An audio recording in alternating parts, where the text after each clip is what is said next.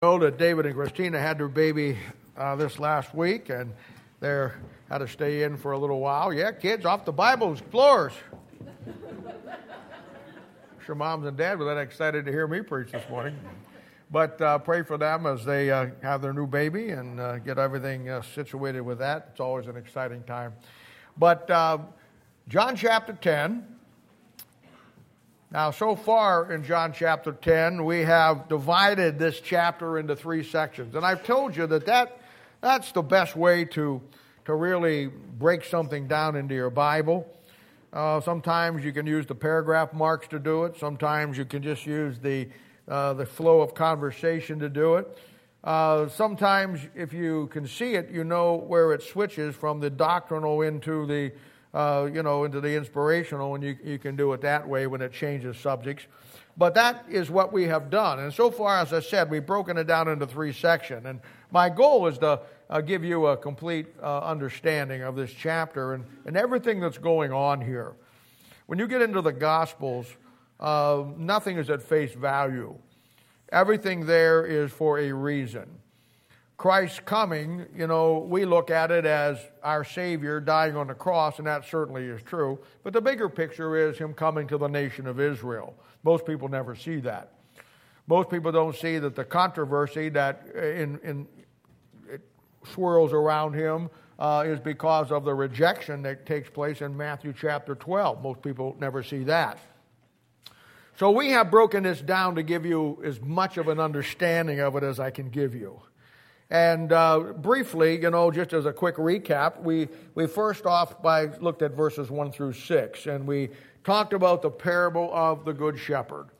And it's a story about Christ coming down to this earth from heaven to the nation of Israel at the first coming of Christ. And the key word there, and we spent some time with this, was the word door. And I showed you how that up in the second heaven, there's actually doors and windows that are actually there. And I laid it out doctrinally, how that this story is about the first coming of Christ and God calling the Old Testament saints out of Abraham's bosom.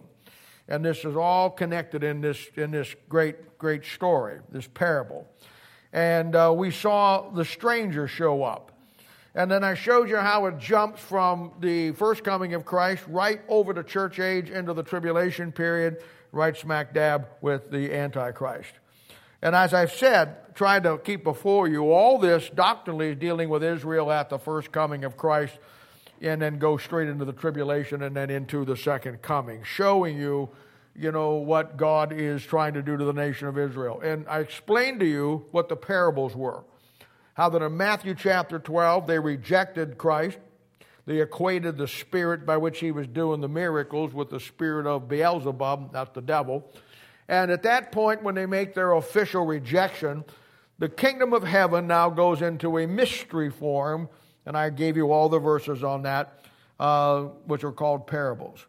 Then the second week, we looked at verses 6 through 15. And in this section, I showed you how Christ made the practical application to Himself as the door. Even though He's not the door of verse 1, He's now using it to show that He is the only way that Israel can get the salvation. And he goes here from the tribulation into the millennial reign of Christ, the pasture. We looked at all the verses on that, verse 9.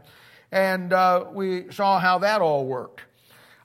We defined the hireling for you in that particular week as the religious leaders of Israel that cared nothing about the nation of Israel, that were in it for their own power, for the money they could make, for their own situation, and cared nothing for the sheep, the nation of Israel.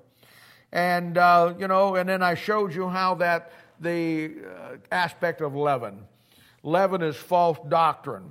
And the Bible tells us told the nation of Israel that they were to beware of the leaven of the Pharisees.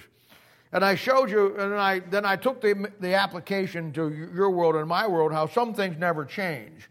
And just as the nation of Israel, and you're going to see this in a minute, just as the nation of Israel had their false leaders that claimed to be of God but weren't, had taken the word of God from them, had taken everything that God had given them, and yet they had a form of godliness, but it was empty as without any power in it.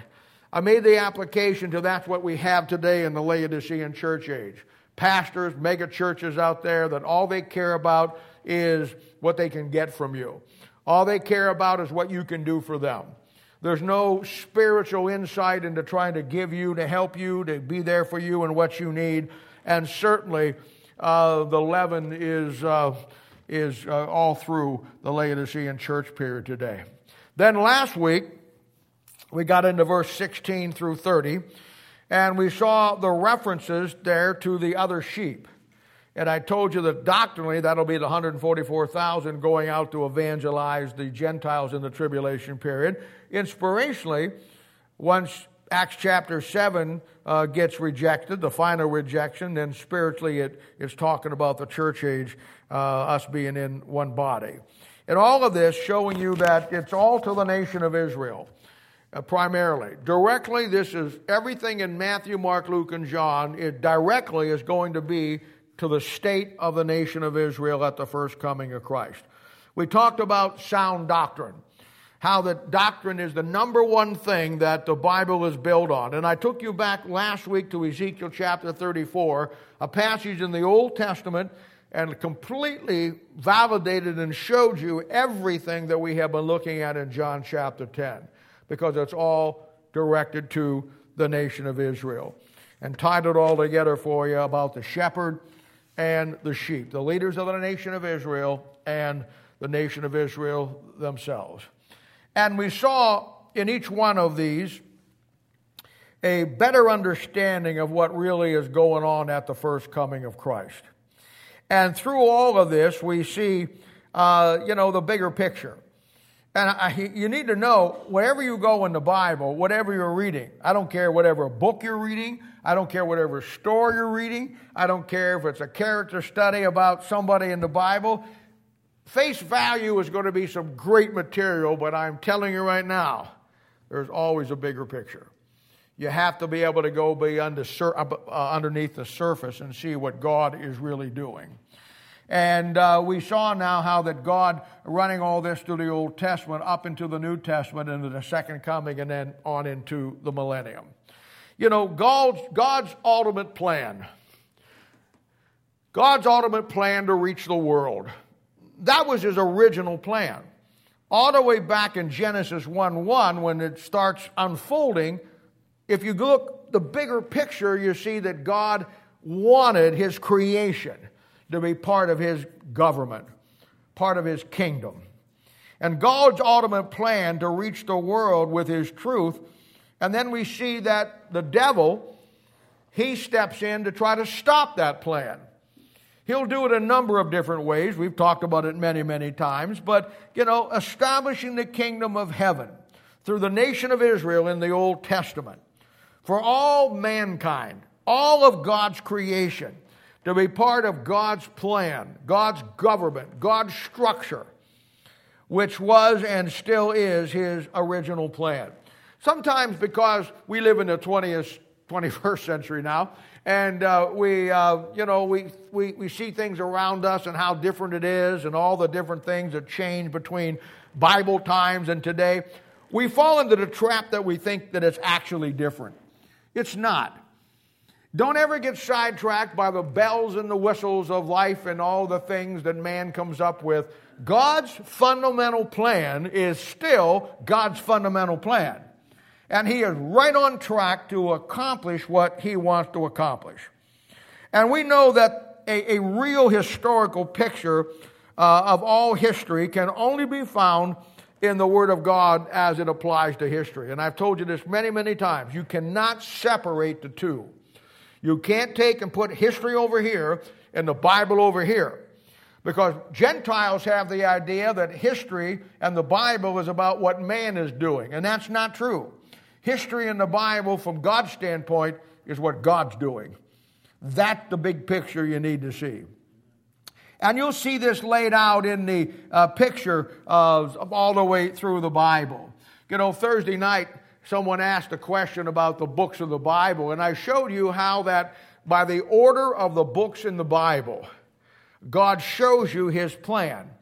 And we know that the coming of Christ is the premillennial return of Christ. He comes back first before he establishes the millennium.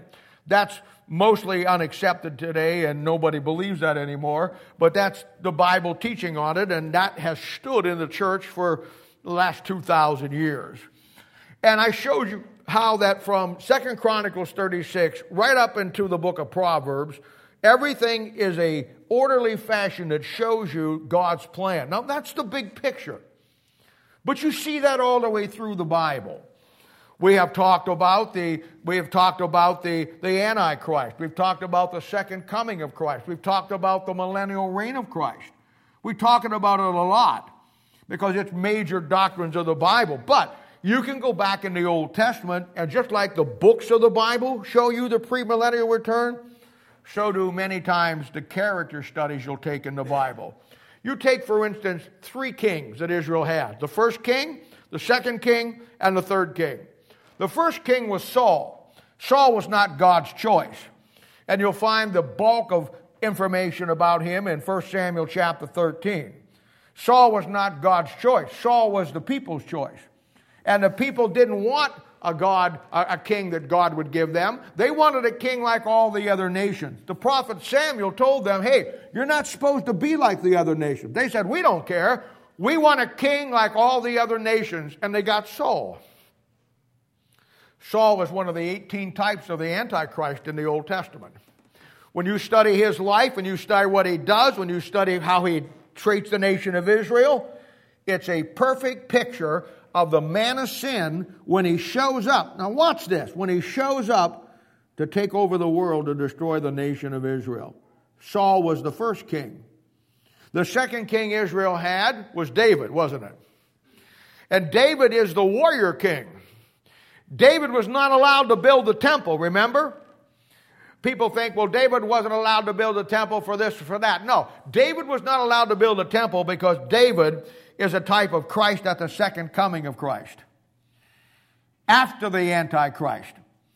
Where Saul was a type of the Antichrist, David, what does he do? He wipes out all the rest of the nations that are against the nation of Israel in his 40 years. Saul reigns for 40 years, David reigns for 40 years. And at the end of those 40 years, David, the warrior king, has destroyed all of the nations that Saul made an alliance with, just like the Antichrist is going to do. And David comes in 1 Samuel chapter 16. He's anointed king in 2 Samuel chapter 2.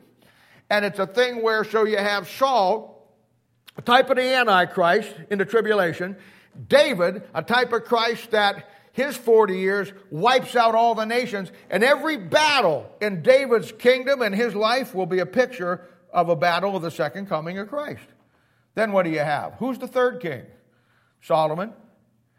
You know, after David wipes out all the nations, there's no more enemies to the nation of Israel. When Solomon reigns for 40 years, it's a picture of the millennial reign of Christ. No wars. Everything's at peace. You see, you have by those 3 men, it's all through your Bible like this. But here in particular, you have Saul, type of the Antichrist, David, type of Christ at the second coming. Solomon comes in, and the land's at rest, and for 40 years. And this is such a picture. This is where in 1 Kings chapter 10, the Queen of Sheba comes in. And it's a picture of the Gentile nations coming into Jerusalem in the millennium. They're looking at all the glory of God that Solomon has displayed. The Bible says that all the known nations of the world are coming into Jerusalem. You see, you don't get that in school. You don't get that in college. You'll never get that in high school because Gentiles want to put the Jew completely out of the picture. There was a time in his 40 years when it's the only time in Israel's history, it was a short period of time, where the kingdom of heaven is established for 40 years. And it's an incredible time to be able to see those 3 kings and what they represent.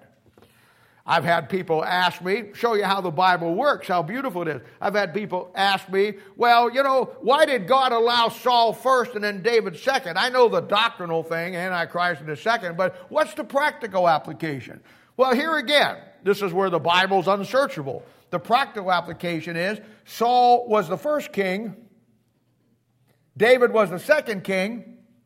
In your Bible, it's never the first birth that ever gets you anywhere. It's the second birth. You must be born again. You see the picture in there? Your Bible's incredible. Your Bible's incredible. And of course, and I showed you how that what an incredible Bible, that you have. And I showed you how that these first three kings, just like the books that I gave you Thursday night, all point you to the greatest doctrine of the Bible, which is the second coming of Christ. And that's what we've got in John chapter 10. I've showed you how many times over the years, how that the devil uses nations.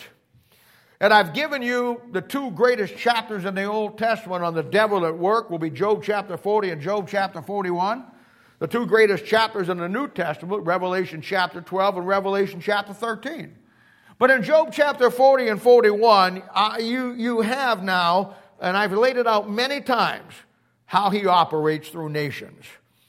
It's in Job chapter 41 verse 12, where the Bible says, God tells you and me, I will not conceal his parts, nor his power, nor his comely proportion. And I've told you before, when the Bible says that God will not conceal his parts, that's the men that he uses down through history to stop the plan of God. That'll be the Sadducees and the Pharisees in John chapter 10. It'll be all the other nations that we find in the Bible that tried to stop them. And then he says, nor his power. That'll be the nations. The devil stays in power in the Old Testament through nations. In the New Testament, it changes. And he stays in power through religion.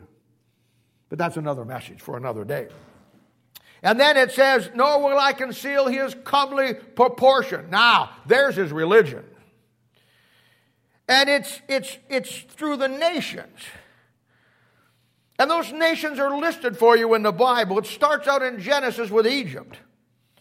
And then it goes into the Philistines, and then the Hittites, and the Moabites, and the Amorites, and the Amalekites, and the Jebusites, and the Hittites, and the Amalekites, and all of those nations. And then when you get into Daniel chapter 2, as the world expands, he expands. And he runs the world through Assyria. Then he runs the world through Babylon. Then he runs the world through Persia. Then he runs the world through Greece. Then he runs the world through Rome. And when Christ shows up at the first coming of Christ, right where we're at in John chapter 10, he's got the world through Rome. And now he's positioned himself in Rome, in Jerusalem. Just as God brought the Jew back, like I showed you last week in Ezra and Nehemiah, to establish that kingdom for the first coming of Christ, the devil didn't miss that. He got Rome, and Rome now is in charge of Jerusalem. And you know from Matthew chapter 2 and all through the early thing, Rome was in power for one reason through the Caesars, to kill Christ. They knew the Old Testament prophecies. They wanted the wise men to show them where he was born. Why? They knew what the Bible said. Hey, there is an alliance between the scribes and the Pharisees and the Sadducees who knew their Old Testament with Rome. And the scribes and the Pharisees and the Sadducees didn't want to lose their job to this king of the Jews. That's how Herod knew. That's where he knew where to look. And of course, God's hand all through this. Now see, that's the big picture. And then, if you want to go a little bit farther, we go into Daniel chapter 7 and you see the kingdoms then as it plays out. You see England, Russia, then good old United States of America. And, it's a thing where it's incredible. All are the powers that he uses against God down through history to stop him. And I've told you many, many times, when Rome comes into power, 100 AD, she never loses power.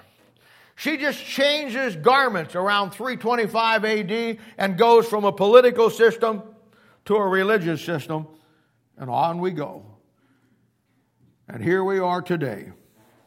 Here we are today. So today, with all that in hand, and I hope you got big hands, because here we go. Let's look at our last section out of this chapter as we close it out. Let's look at John chapter 10, verses 30. We're going to pick it up in 30, and then 31 down through the end of the chapter in verse 42. Now, let me read it for you.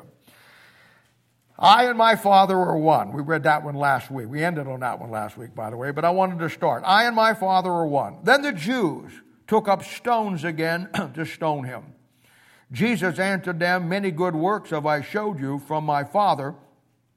For which of these works do you stone me? The Jews answered him, saying, for a good work we stone thee not, but for the blasphemy, and because thou, being a man, makest thyself God. Jesus answered them, is it not written in your law, I said ye are gods? If he called them gods unto whom the word of God came, and the scripture cannot be broken, say ye of him who the Father hath sanctified and sent into the world, thou blasphemous, because I said I am the Son of God? For if I do not the works of my Father, believe me not. But if I do, through ye believe not me, believe the works, that ye may know and believe that the Father is in me, and I in him. Therefore they sought again to take him, but he escaped out of their hand. And he went away again beyond Jordan, unto the place where John had first baptized, and there he abode. And many resorted unto him, and said, John did no miracle, but all the things that John spake of this man were true. And many believed on him there. Father, help us today to see what's going on here. I've tried my best to give them the best appreciation of this chapter that I could. I've tried with everything in my ability to lay it out as cleanly and clearly and understandably that these good people could have a better understanding of you and the Word of God and what the Word of God means to them and how to rightly divide it. And I pray now, Father, that you'll bless us today. Open up our hearts, open up our minds, open up our eyes. Put us under the blood this morning. Forgive us where we have transgressed your law and sinned against you, Father. And help us to be clean that we might receive all that you have for us. And we'll thank you and praise you in Jesus' name. For his sake we ask it. Amen. Now I want you to note a couple of things here. The first thing I want you to note that here again, he divides them. The key to understanding God in Christ is that that's what he does. The world thinks that he came to put everybody together. You know, the liberals think that, the Methodists think that, the Catholics think that, most Baptists think that, the neo-evangelicals, they don't know what they think. But the bottom line is everybody today thinks that Jesus came to put everybody together. That's not true. He tells you very clearly that he didn't come to put together, he came to divide. You know what? The way you got saved is he divided you from the world. The way you got saved, he divided your soul from your flesh. The way after you get saved, that you're to be separate, divided from the world. You see, God can't put anything together till he divides. So it's no great mystery to me that when he comes to the nation of Israel, there's some things that need to be divided. And then God will put them together. Now I want to make some comments on this passage in a few moments. I think, personally, the closing of this chapter, closing it out, he gives us one of the greatest unknown or at least forgotten truths that the body of Christ will ever get. For me, and I can't speak for you, but for me, when I read this last section, it seals the deal for me with a lot of so-called Christians. We live in a world today where everybody's a Christian. We live in a world today where in most churches everybody claims to love God even when they have the devil's Bible. We live in a world today where God's people have no understanding of God. They're doing nothing for God. They care nothing about the things of God. And yet we're supposed to be okay that that's what a Christian's supposed to do. You know the thing that bothers me about Christianity today? Honest to goodness. I can't find anywhere in the Bible a Christian that is like most of the Christians that we see today. I don't find any halfway Christians in the New Testament. They're either in or they're out. Where did this idea that there's this twilight zone that we can get saved and then not give our lives to God or not be everything God wants us to be? You didn't get that from the Bible. Well, we'll talk about that here in just a little bit. But I tell you, we're living in the great apostasy. the falling away. And we've talked about this many, many times. The longer I go, the less I want to waste my time with people who just want to waste God's time. There comes a thing where if we don't have a lot of time left, I don't know when God's coming back. It may be tomorrow. It may be in the next 30 years. I don't know. But I know we don't have a long time left. But I'm telling you, I'm 71 years old and I don't have a lot of time left. I mean, if God comes back in 40 years, I'm cooked. You'll plant me like you did your rose garden in your backyard. I mean, it'll be a thing where, and that's true of so many of us. But you know what? The older you get, the older I get, the more I see the urgency of where God's plan is, the less time I want to waste with people that don't give a flip. You want to learn the Bible, you want to be everything God wants you to be, I will give you every drop that I've got. I'll give you everything I know. I'll spend whatever time it takes. But if you want to waste God's time, don't waste my time. Because of the urgency of the hour. But before I get into this and make these comments on this verse, which I think is, for me, it's a great thing. Let's go back for a moment and get the rest of what we need. We've got a lot about the big picture, but I want to give you another dimension of the big picture. I want my people as dialed into the Word of God and as prepped into the Word of God in any situation in life. I want you in time to see the big picture of God in everything. I don't want you to be a nominal average Christian.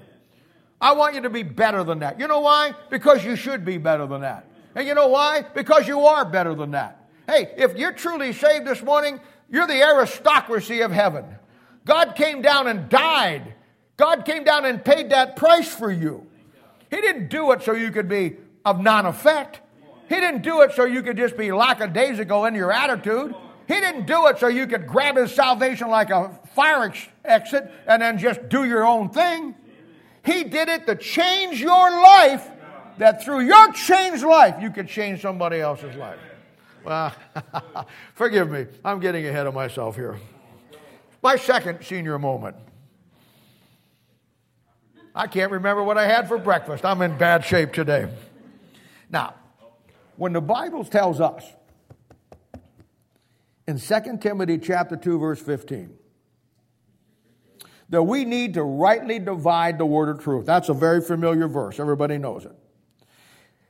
Our first basic division will be, obviously, the Old Testament and the New Testament. I know I brought you through dispensations and laid all those things out. Put that over here. The fundamental first division, when the Bible says we got to rightly divide the word of truth, will be the Old Testament and then the New Testament. And that sounds easy. It sounds like it should be, oh, okay, well, here's the Old Testament. Oh, there's the New Testament. It's much more complicated than that. And getting the first two divisions right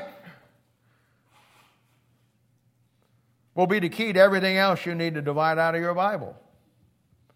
And when you mess that one up,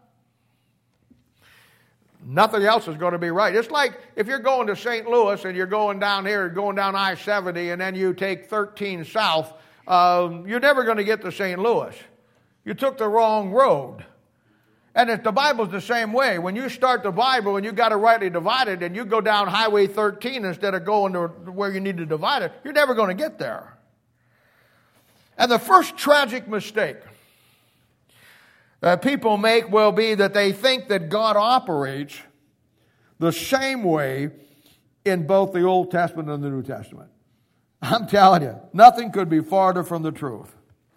And if you don't get that first division down, you're going to be like the Chiefs this afternoon. You're going to be one and done.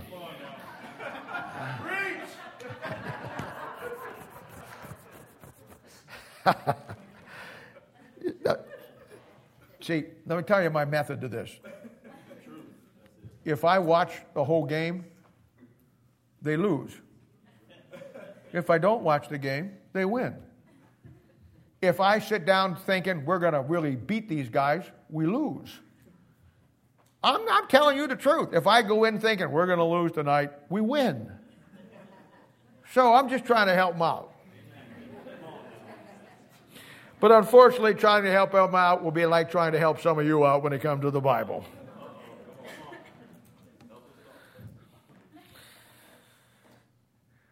Allow me to lay out some underlying aspects of the Old Testament and New Testament.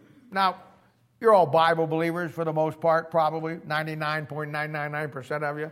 I think the vast majority of you, honestly I do. I'm not just saying this. I think the vast majority of you really want to know the Bible. I really do. I know you're all on different levels. I marvel at you young guys and you young gals that, your minds are still sharp. We've got our churches, 90% under 30 and under. It's just, your minds are sharp. You have everything ahead of you. It's like giving everything that we have to you is the best thing that we can do for you. Because I believe that, and even you older folks, I believe that you really, really have a good handle on the Bible and you want to know the Bible. So we're all good with that. But allow me to lay out some underlying aspects to give you a complete big picture, if you'll allow me this, of that first division in your Bible, because that's where we're at now in John chapter 10. We're coming up to that break-off point. Now, the first difference between the Old Testament, and I've never given you this before. I never have. I really haven't. But the first difference between the Old Testament and the New Testament, and I want you to get this. The real difference between the Old Testament and the New Testament, this is where it starts, will be the object of their obedience. You have to see this. It's very important. In the Old Testament, the object of their obedience varied from person to person based on their circumstances. You'll see that God dealt with Adam one way, told him what to believe. He dealt with Enoch another way. He dealt with Noah a completely different way. He deals with Abraham in a totally, completely different way.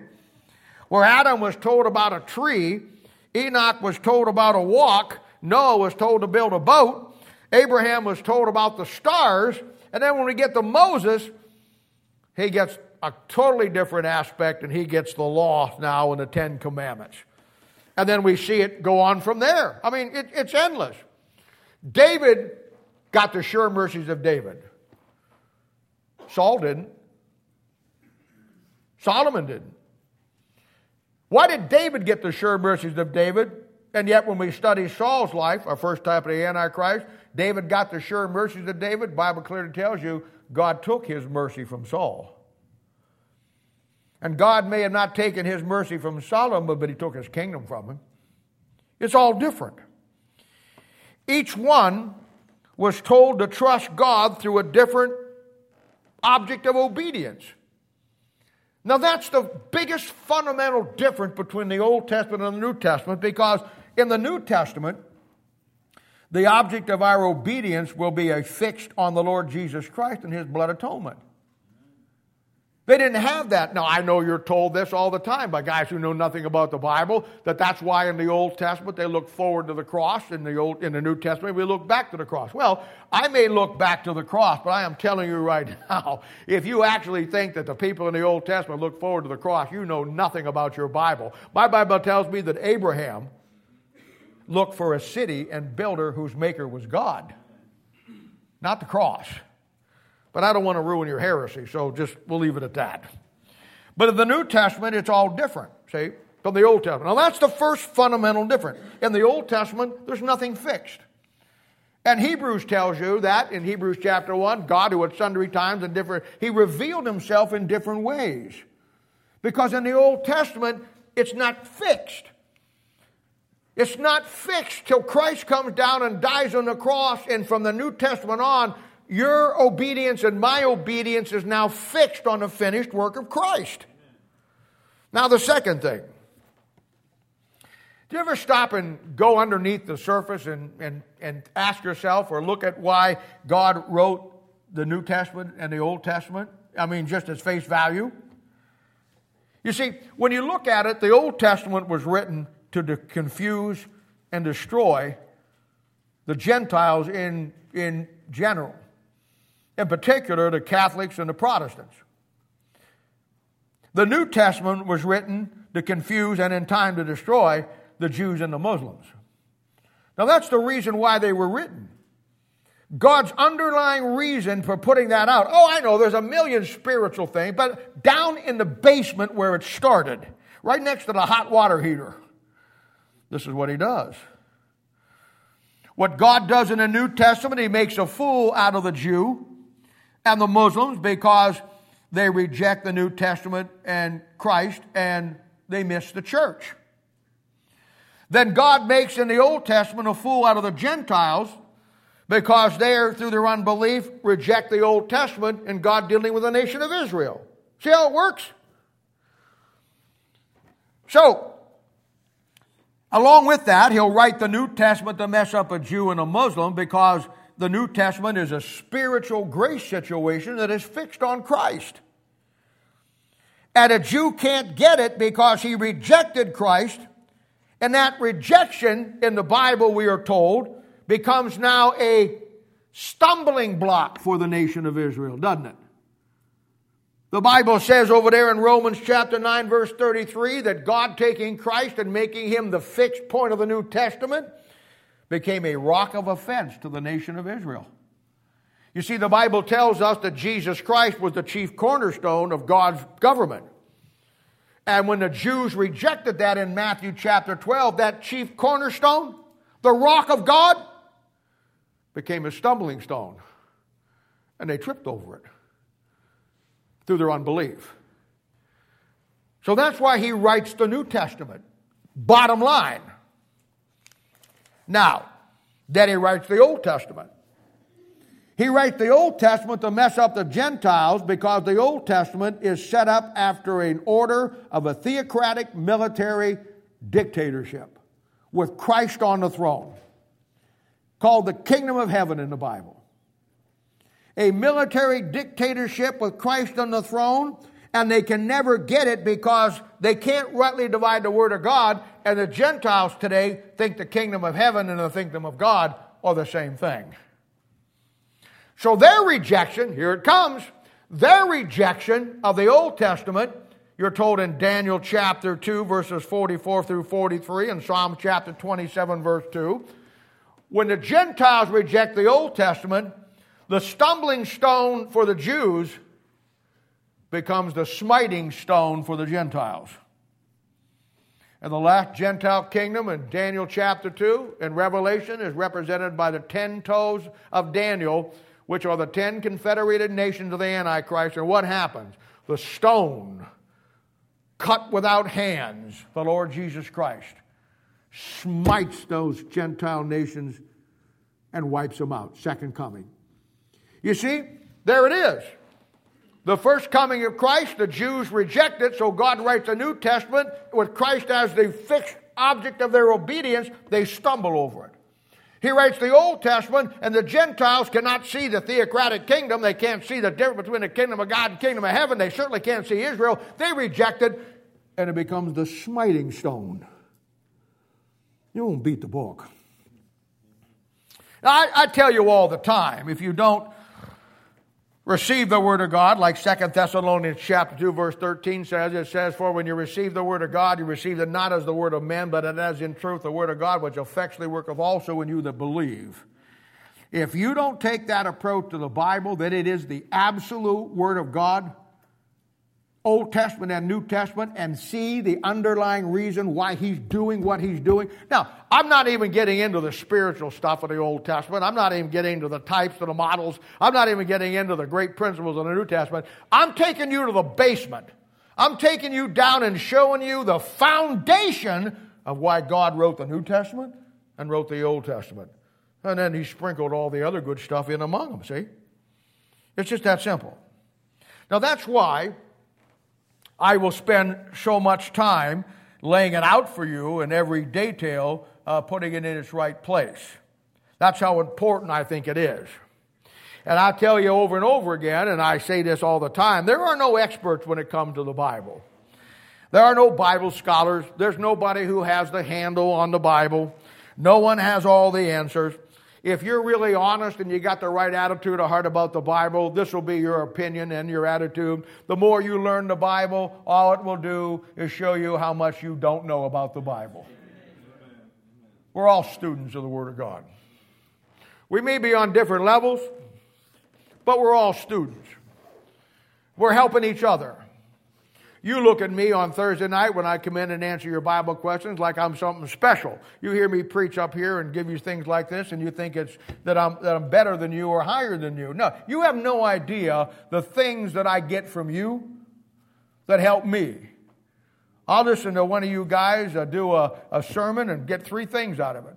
I'll listen to some of you gals do something and or give a testimony, or I'll just you'll ask me a question about something in the Bible, and when I look at it, you'll have given me one key word I never saw before. We're in it together, man.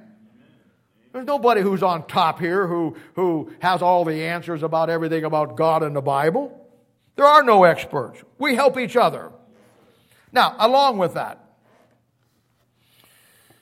here's another key you need to unlock the Old Testament and then the New Testament. Now, in your Old Testament, you have 5 wisdom books. And you look at those 5 wisdom books, we've talked about them, I made reference to them, but fundamentally, going back down in the basement next to the hot water heater, what do? I mean, I know they're filled with everything and great stuff and great principles, and you folks who have biblical principles and keep them, you probably have a bunch of them out of all those verses. I mean, Psalms is probably one of your favorite books in the Bible. Put that aside for a minute. Come on down the cellar.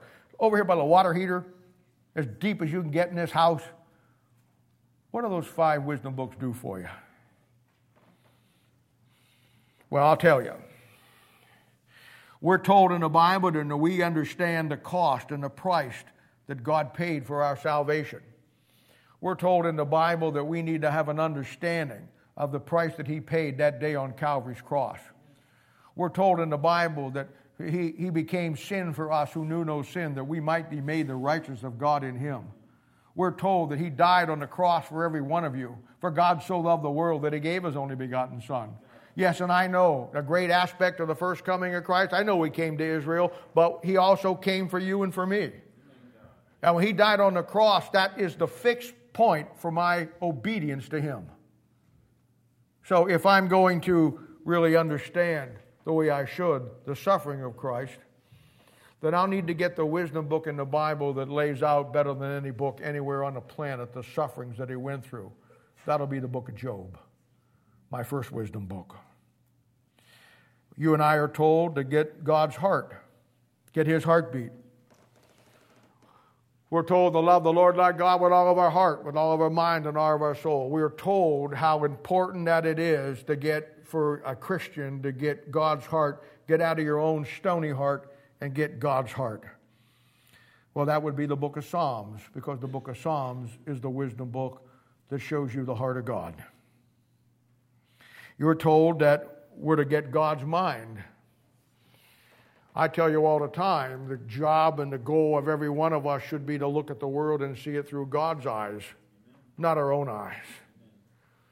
Well, if you're going to get God's mind, then you're going to have to get it through the book of Proverbs, that wisdom book, because that wisdom book, as I told you when we study it, that's the mind of God. You and I are told in a couple of places in the Bible that we're supposed to get the mind of Christ. Let this mind be in you, which was also in Christ Jesus.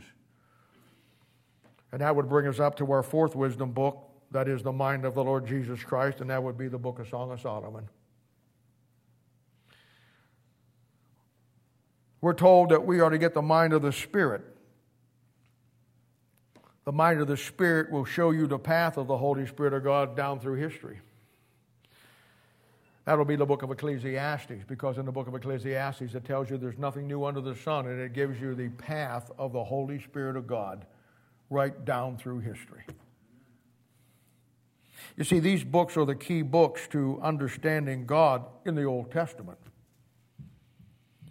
Then in the Old Testament, now in the New Testament. Those books will show you where He's been. They'll also show you where He's at. and they'll show him where he's going. Now, having said that, that'll help you with the Old Testament. Now, there's 5 wisdom books in the New Testament. Solomon was the wisest man in the Old Testament. John is the wisest man in the New Testament. And there's 5 wisdom books in the New Testament, and they're all written by John, type of the church. The first one is where we're studying right now. That'll be the Gospel of John. And the Gospel of John, we now know from when we started, it was written to show you how to be saved. The Gospel of John is a picture of understanding our salvation. Then you have the next book, which is the wisdom book of 1 John, and that's the book that tells you about your walk and your fellowship. But we would be amiss, according to Romans chapter 9, 10, and 11, if we did not understand as Christians God's dealing with the nation of Israel. So the next 2 books, the third one would be 2 John. And in 2 John, he deals with the elect lady, the nation of Israel. The fourth one is 3 John, and there we see 2 men, a wise man and a foolish man, just like in the book of Proverbs, just like in Matthew chapter 25. And now I see my relationship to the Jew in the New Testament when I anchor that into Romans chapter 9, 10, and 11. The 5th wisdom book will be the book of Revelation, also written by John. And this will be a layout of everything that God is doing in the church age. God will show you and me every aspect of the church age because he knows how important history in the Bible is. So he breaks it down into 7 periods of church history so we couldn't miss it. And in that, he gives us the complete picture. In Revelation chapter 1 is the introduction. Revelation chapter 2 and 3 is the church age. Revelation chapter 4 is the rapture. Revelation chapter 5 through 18 is the tribulation. Revelation chapter 19 is the second coming. Revelation chapter 20 is the millennium. Revelation chapter 21 and 22 is eternity. What more do you need? You see the importance of these books when you see them as the wisdom books in the Old Testament and the wisdom book of the New Testament. The book of Revelation is like going to the Chiefs game this evening and buying a program. It'll give you all the players, it'll give you their stats, and it'll give you a overall view of how the game is going to go and who's going to play. That's what Revelation does. It shows you the players in history. It shows you the devil, how he works in this great game of life. It shows you everything that you need to know, that you can get the stats and know where you're at in life and where God is at. Now, along with that, we haven't fun yet. Along with that, I've given you the 5 stages of the development of the nation of Israel. You have the formulation, you have the calling out, you have the establishment, you have the demise, then you have the captivity, which leads you to the first coming of Christ. But now you have 5 stages of the development of the church. One for the Old Testament that shows you and leads you to the first coming of Christ. One in the church age that leads you to the second coming of Christ. You have a formulation. That'll be the apostles in the Gospels, Ephesians chapter 2, verse 20. They're the foundation. Then you have the calling out. That'll be Acts chapter 8 through 19. Then you have the establishment. That'll be Acts chapter 20 up to about 1880, our time. And then you have the demise, which starts about 1888 up to the 1970s and the 80s. And then now we have the captivity, which comes in sometime after that, and we're living in it now, 2021 and 22, which is going to lead us, our captivity, to the second coming of Christ. See how it works?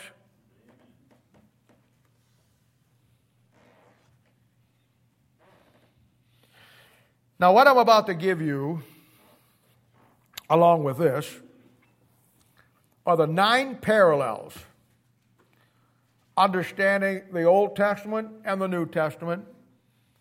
I've given you everything to show you the big picture. We're down in the basement, so we might as well, before we come up into the sunlight, we might as well take a look at this one.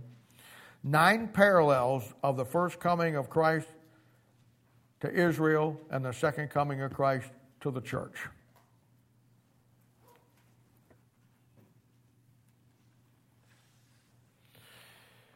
The first one.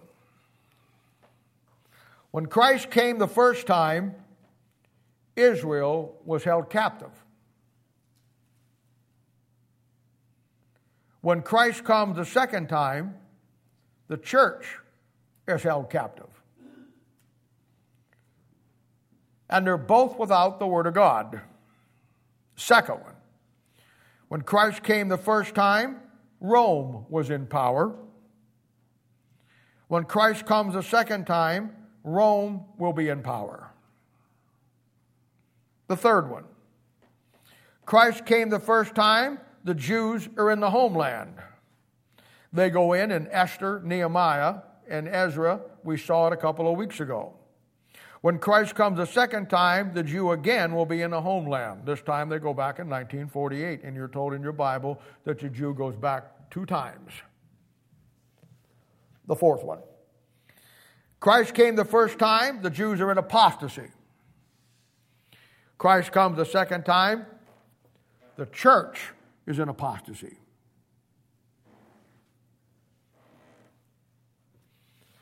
The fifth one. Christ came the first time, John the Baptist was the forerunner. Christ comes the second time, Elijah will be the forerunner. And in Matthew chapter 17, verse 2, it shows you the connection between John the Baptist and Elijah and why Elijah comes in the spirit of John the Baptist. The sixth one. When Christ came the first time, there's one universal language. It's Greek. When Christ comes the second time, there's one universal language. It's English. The seventh one. When Christ came the first time, there's a military dictatorship in power. When Christ comes the second time, there's a military dictatorship in power. The eighth one. When Christ came the first time, at the first coming of Christ, you'll notice in Matthew chapter 2, he comes privately to his family first in a manger. And then when he starts his public ministry, he reveals himself to the world. The second time he comes, he'll reveal himself to his family first, the rapture of the church, you and me. And at a time later, he comes at the second coming, and the whole world sees him. The ninth one. At the first coming of Christ, there's a world tax put on all the people. And right now, at the second coming, Biden and the boys are considering putting on a world tax. Some things never change. Now, you see, you have it all now. Everything that I've got on it. Everything you need to make that Bible come alive for you. Understanding the big picture, going underneath the surface, never accepting anything in the Bible at face value, even though face value may have some tremendous spiritual impact in your life. Just know that it's deeper than that. You got to learn to go down deep. You got to learn to go underneath the surface. You got to learn to see and understand the big picture behind why God wrote what he wrote. Why he wrote the Old Testament, why he wrote the New Testament, why he called out a nation in the Old Testament, and he calls out a spiritual church in the New Testament. Why? Did God just decide someday, I don't know, this is that I'm going to do? No, he has a plan. And God's people get so surface with it all, they never see and understand what God is doing in the Old Testament or the New Testament. And very frankly, that's why they don't ever want to get involved in anything, because they don't know what he's doing. They think he's a great God. They thank God that he saved them. But as far as understanding really what it means for us to give our life to God and where we fit into this scheme of what God is doing, have no clue.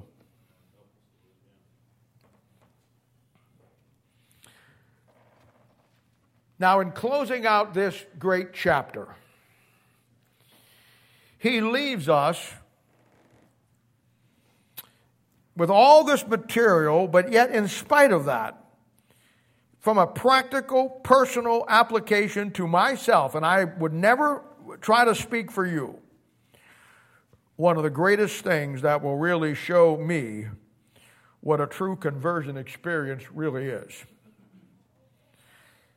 And when it comes down to the good work that he did for his Father, he says to them, this is the last thing he says, verse 37 and 38, if I do not the works of my Father, believe me not. But if I do, though you believe not me, believe the works, that you may know and believe that the Father is in me and I in him. Now, folks, there it is. I couldn't have thought of a better way to clear this chapter out after all that he said and all that we've seen. The division, the opposition, everything that we've experienced all through this chapter. They have denied him. But what they could not deny was the works that he did. It's the difference to me between a Laodicean Christianity and a biblical-based Philadelphian Christianity. I want to say something to you, and I want you to let it sink in for a moment.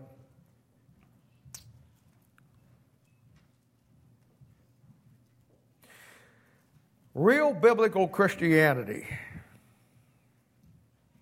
will never be by the example of our power. Real biblical Christianity will never be by the example of our power. But real biblical Christianity, rather, will be by the power of our example. Now, you let that sink in for a moment. It isn't about what we claim we know. It isn't about what title or status we hold. It isn't about what we think about who we are. The real Christianity is about the power of the example of what God is doing in our lives. I've told you many, many times, and you see it here, that real witnessing is not about telling somebody what God will do for them. People are going to deny what you say. People will deny everything when you try to witness to them. They will deny what you say. Unfortunately, many times they deny what we say because our lives do match up to what we're saying. But in spite of that, people may deny what you say, but they cannot deny the power of a changed life and the power of your example. As I've said all through this chapter, you don't tell people what God will do for them. You allow them to see your life. You allow them to see your family. You allow them to see your ministry. And you allow them to see what he does for you, the works of God through your life. That's the only proof you have. He told them, you can deny me, and that's okay. But you can't deny what God is doing in my life. People will deny what you say. And we live in a Christianity today where nobody wants to believe what God says anyhow. The only witness we have is the power of our example of what God is doing in our lives. We live in a world that is broken. We live in a system that is so fouled up and messed up and busted that it's unrepairable. We have broken marriages, we have broken families, we have broken individuals, we have people who are struggling in a world looking for answers that has no answers. And the only one who has the answers is every one of us, if you're saved this morning and you know the Lord Jesus Christ as your own personal Savior. That enough is not going to get it done. Just getting saved and claiming you're a Christian won't cut it. Not in the world we live in today. Because everybody's saved. And they look at you and me and say, well, I'm a Christian, I love God. And they see other Christians that say they love God doing the same thing the world does. It's just like the scribes and the Pharisees versus Jesus. They didn't like him. They wanted nothing to do with him. They called him a liar. They called him a thief. but they could not deny the power of God of his example.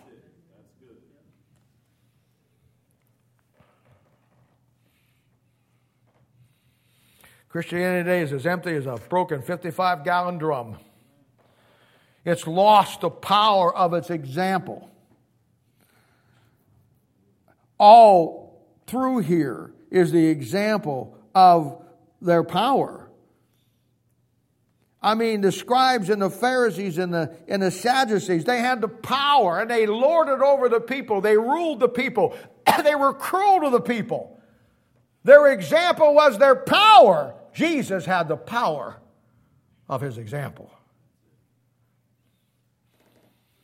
Because God's people have lost the power of any example of God working in them. We all know there's no work for salvation. You can't work your way to heaven. There ain't no good works that can cut it with God. There's nothing that you could do that could ever earn or merit salvation with God. But salvation is God's work in your life. You don't work to get saved, but you need to work after you get saved. Because when he began a good work in you, he wants to perform it unto the day of Jesus Christ.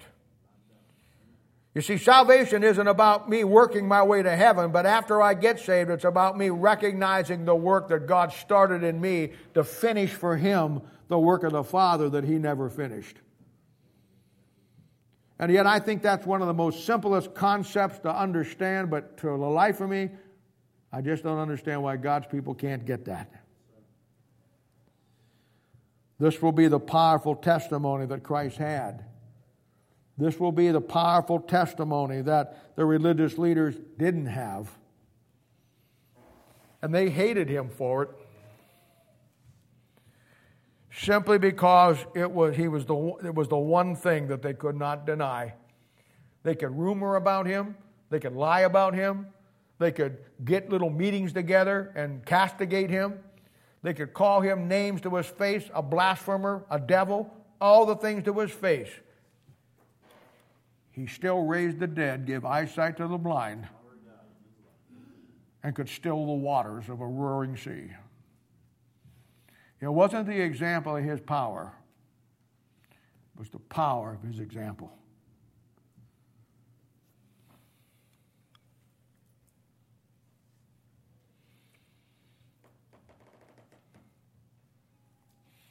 There's no difference from the first coming of Christ and the second coming of Christ. I've showed you that.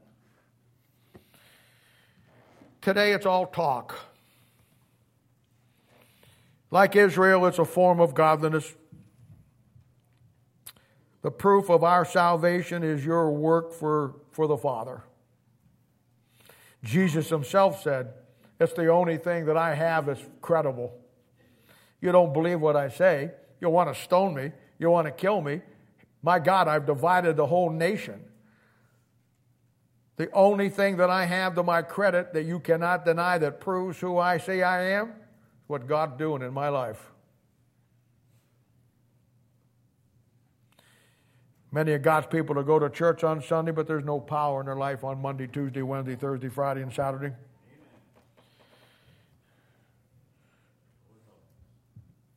There are people who never, they just can't get to the point where they ever realize what God has really done for them. And this is true all across the country in America, probably around the world too. I told you when the first pandemic hit about 2 years ago, and everybody had to scatter, everybody had to hunker down, and it cost everybody to do this, and we went into those stupid groups of 10 people each, and we fudged on and put 20, but who cares? And we had to do all those things that everybody said we had to do. Wore masks. We had to put. Danny was here with a 6-foot stick, making sure he wasn't beating you with it. He was making sure the seats were 6 feet apart and all this junk we had to do and all that stuff. And I told you then that this was going to be a real test for God's people. And in this church and churches across this city, across this country, I told you that there were people that were good people. But when you stay out of church for a year, you stay out of church because you're afraid of the pandemic, or you're at church, you stay out for 6 months, 4 months, 3 months, 5 months, a year, 2 years, You never go back. And I told you there would be people that would not come back. Not because they're bad people. They won't come back because, in reality, the truth, this church meant nothing to them to begin with. Some of you get sick for a week and you're seeing like you're going to die because you can't come to church. Some of you, when we were separated from each other, you had anxiety over the whole fact that was because you knew what meeting together and opening up the Word of God and building each other and helping each other meant. But some of God's people have meant nothing. So nothing lost, nothing gained. You're out for a week, out for a year, out for 6 months, and you never come back. Why? Because it meant nothing to you to begin with. This is Christianity today. Yet the Bible says that Christ not only loved the church, He gave Himself for it.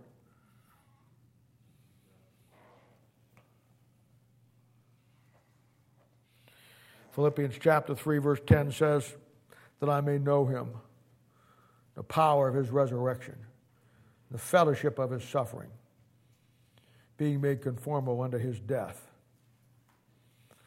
that I may know Him. There's your salvation. That's the day you met Jesus Christ as your own personal Savior. That's the day it was supposed to change your life forever. That was the day that you come out of the darkness into the light. That was the day that no more will the world have anything to do with you. That was the day that God's hand, that big knife, Colossians chapter 2, came down and not only divided your soul from your flesh, but it divided you from the world.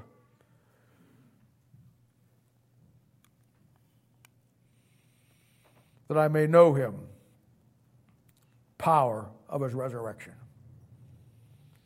That's the power of the example of Jesus Christ. Nobody could explain how He came out of the tomb. Why, the Romans, they wanted to pay the guards to say that they came and stole His body. The Protestants come up with every kind of thing. The swoon theory. Well, he really didn't die when He put Him in that cool cave. He just woke up and went home. You see, He was dead. He put Him in that tomb. And on the third day, He came back from the dead. Amen. Nobody can explain that. That is the power of His example. That's the same power that your life and my life should be. My life should be as unexplainable as Him coming out of that tomb. Your life should be as unexplainable as Him coming out of that tomb. To this day, 2,000 plus years later, there's people still deny that He came out of that tomb. There's people that still say the swoon theory or this theory or that theory. Or there's people that still say, well, the Roman soldiers came and stole Him or His followers stole Him. But the truth of the matter is, He came out of that tomb. And whether you want to believe it or not, the power of His example has existed for 2,000 years. And the millions and millions and millions of souls that have been saved because the object of my obedience is Him on that cross, in that tomb, and resurrected. His resurrection changed the world. Your resurrection from the life of sin should change the world. It's just that simple. That I may know Him and the power of His resurrection. And the fellowship of His suffering. Understanding the price that He paid will help you understand the price that we need to pay. And then it says, being made conformable unto His death. I want you to note, this one doesn't say conformable unto Him, Christ, but unto His death. The only way you have the work of God in your life is to be dead to the world but alive to Christ. Through a resurrection of your soul. The day you trusted Christ, you were baptized into Jesus' death. The day you trusted Christ as your own personal Savior, you were dead in trespasses and sin, but you arose alive in Christ. As the Bible says, you're dead and your life is hid in Christ, Colossians 3:3. And I am crucified with Christ, nevertheless I live, yet not I, but Christ liveth in me. And the life that I now live in the flesh, I live by the faith of the Son of God who loved me and gave himself for me.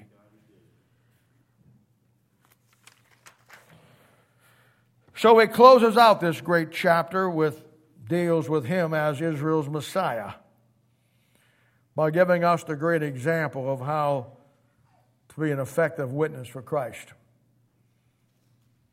through the power of our example, based on the power of his example. Our work of God in our lives through a changed life that people can deny what we say, but they'll never be able to deny what God does in your life. It doesn't matter what they thought of him. Man said, oh, I know I was dead and now I'm alive. Blind man says, I don't know. All I know is I couldn't see and now I'm seeing. The other guy says, I don't know. I was as white as snow with a leprosy. He made me clean. You can never deny the miracles of God. The problem with God's people don't have any in their lives. The ministry of God in his life as the Son of God. And it divided Israel. But through that division, the Bible says God used it to show the people what was real and what was not real.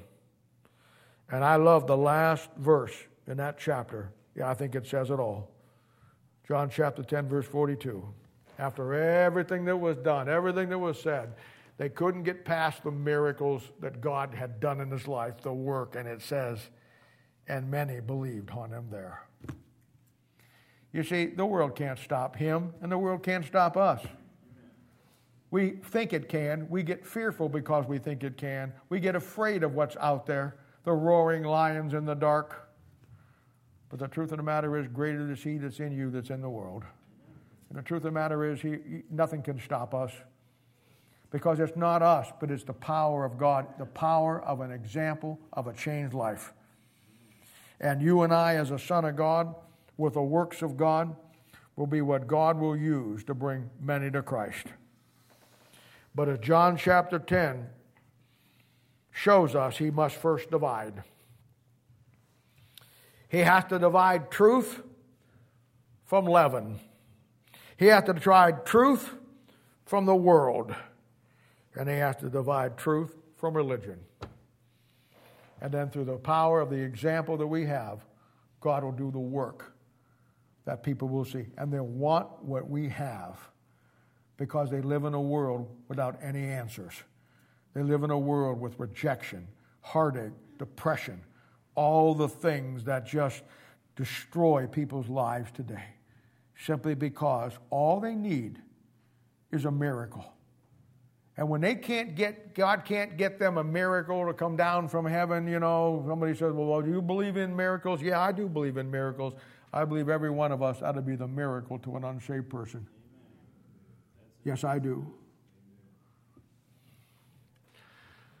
There you have it, John chapter 10. Next week, John chapter 11, I am telling you right now, I